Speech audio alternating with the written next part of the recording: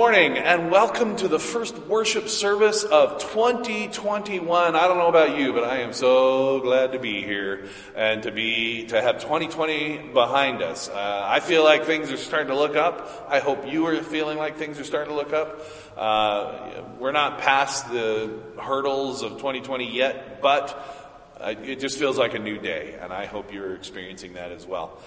This morning we are having our first worship service of the year, and in addition to that, we will be celebrating communion. So I invite you to grab something to represent the body of Christ and the blood of Christ as we come to the Lord's table this morning.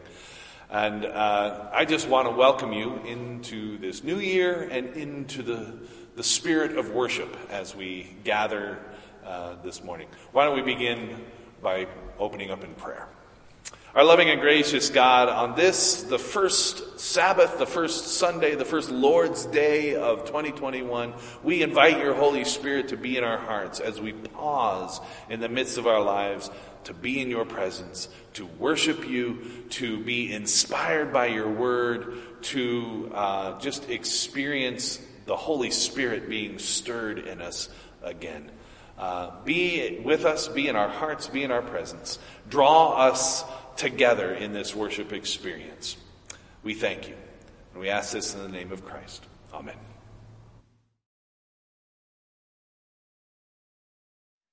Hi, this is the Bible verse reading today. It's John 1:1-18, if you want to follow along. Hang on a sec. This is about the Word becoming flesh. In the beginning was the Word, and the Word was with God, and the Word was God. He was with God in the beginning, and through him all things were made, and without him nothing was made that has been made. In him was life, and that life was the light of all mankind. The light shines in the darkness, and the darkness has not overcome it. There was a man sent from God whose name was John. He came as a witness to testify concerning that light, so that all through him might believe. He himself was not the light. He came only as a witness to the light. The true light that gives light to everyone was coming into the world. He was in the world, and though the world was made through him, the world did not recognize him. He came to that which was his own, but his own did not receive him. Yet to all who did receive him, to those who believed in his name, he gave the right to become children of God, children born not of natural descent, nor of human decision or of a husband's will, but born of God. The Word became flesh and made his dwelling amongst us. We have seen his glory, the glory of the one and only Son, who came from the Father, full of grace and truth. John testified concerning him. He cried out, "This is the one I spoke about when I said, 'He who comes after me has surpassed me because he was before me.' Out of his fullness we have all received grace in place of the grace already given. For the law was given through Moses. Grace and truth came through Jesus Christ. No one has ever seen God, but the one and only Son, who himself is God and is closest in relationship with the Father, has made him known." Blessed be the word of the Lord. It's nice to see you all. Amen.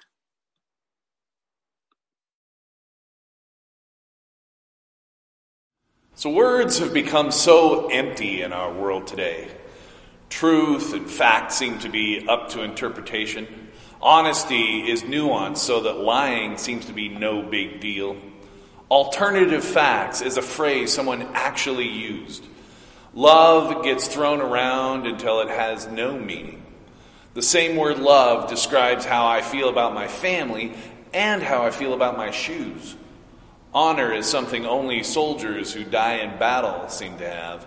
And the things that people say in the public arena and the way that they say it make it so much harder to say something impactful.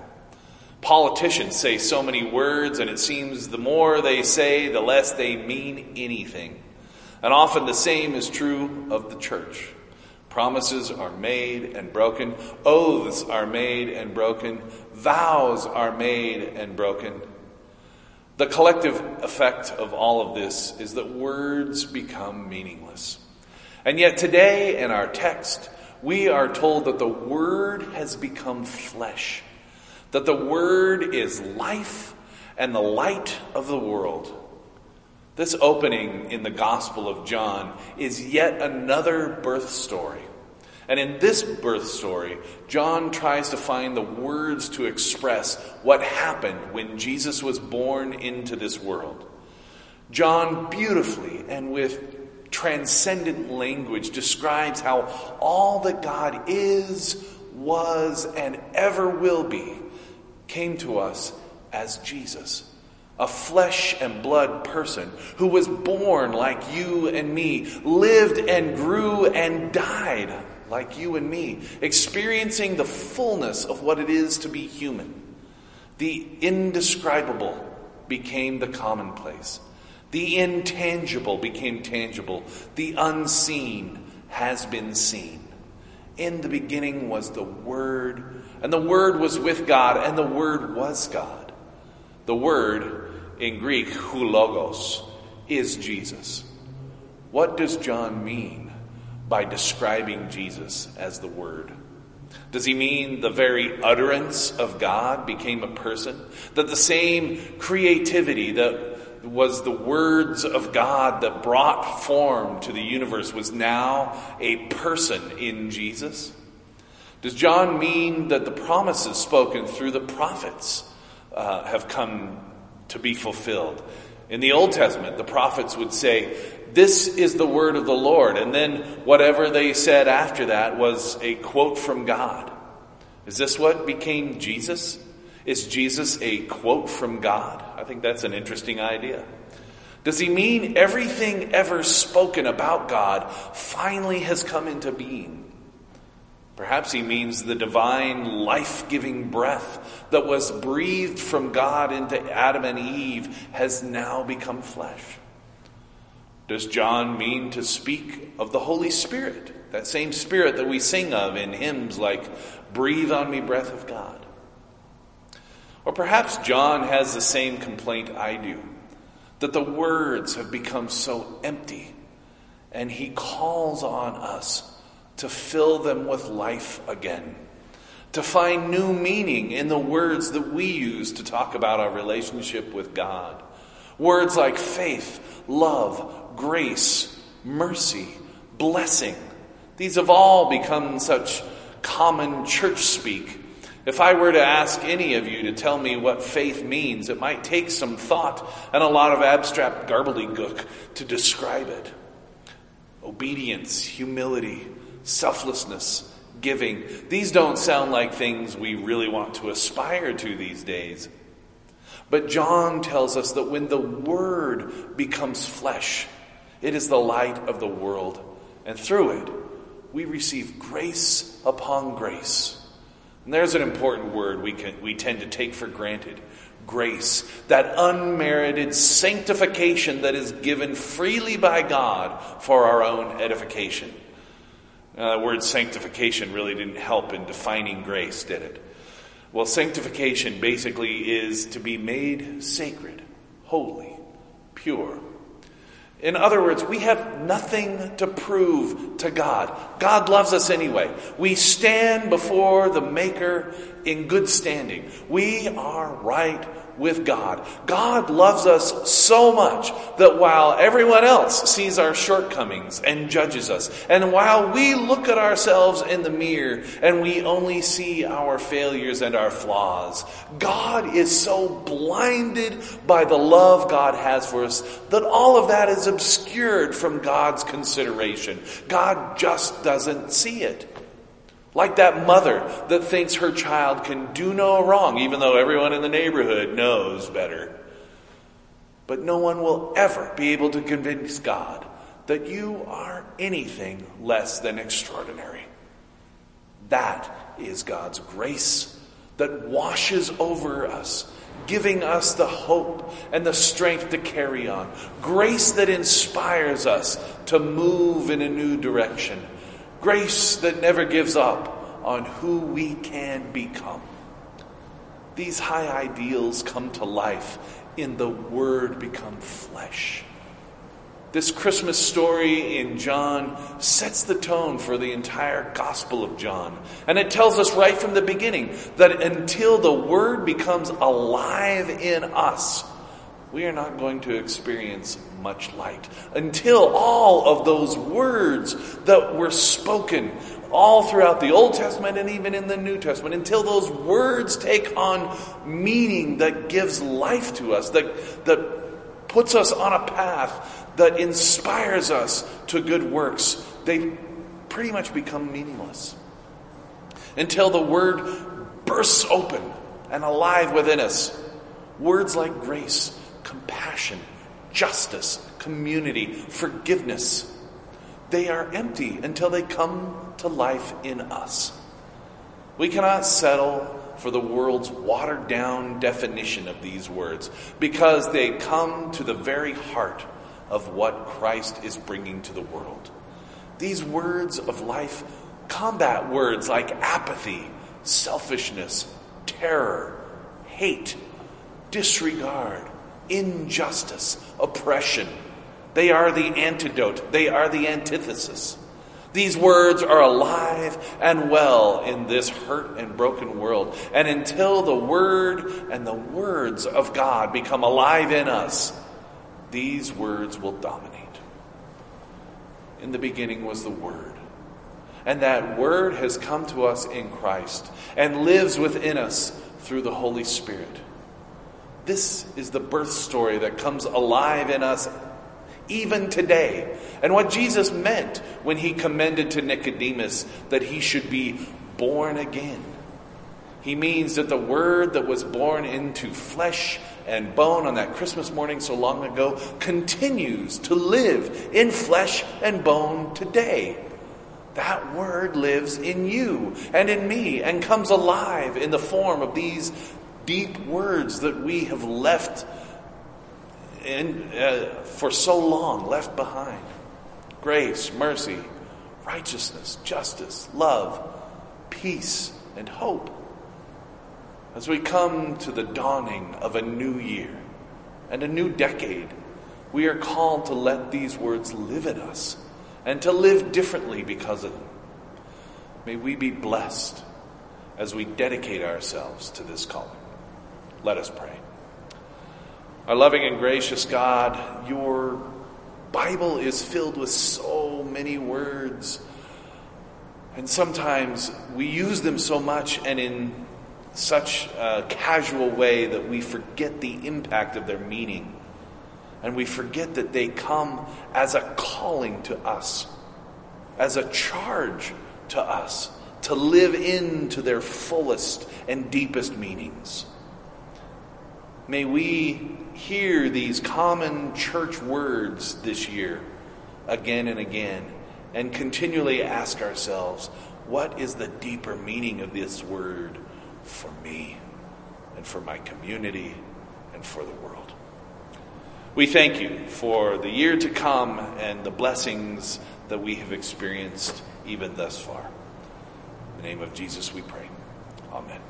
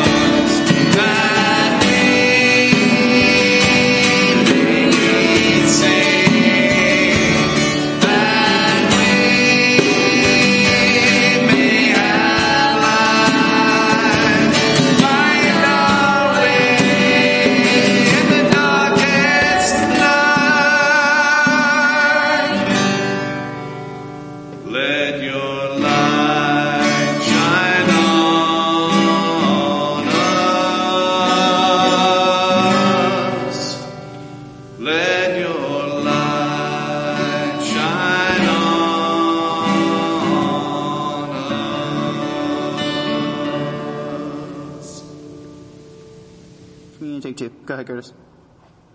This morning we celebrate the first communion of 2021. And it's great to be done with 2020 and to have that behind us. But it's also a time of remembering how many times over the course of the last year, even in the midst of all of our difficulties, we were blessed by God. God gave us the strength to get through, and the teachings of Jesus Christ guided us in our ways and helped us get through our difficult times.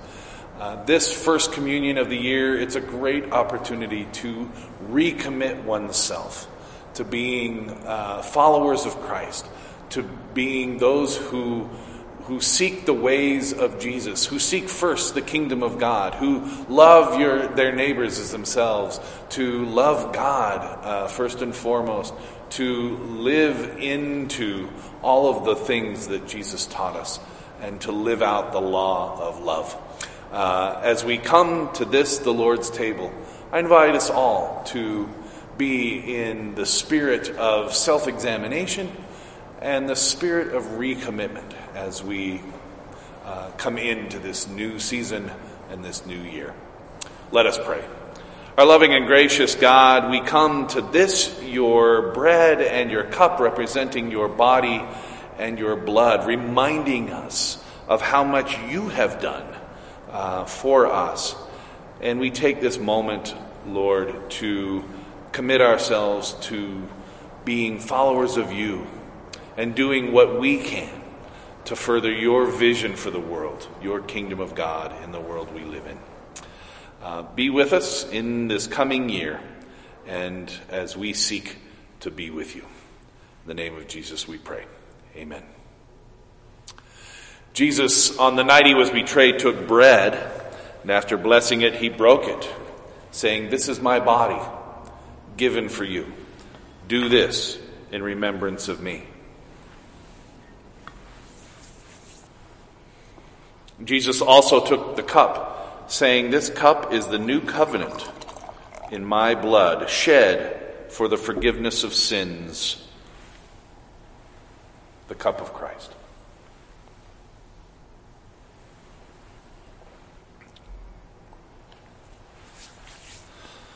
Loving and gracious God, we accept these gifts, these sacrifices of your bread and your cup, your body and your blood.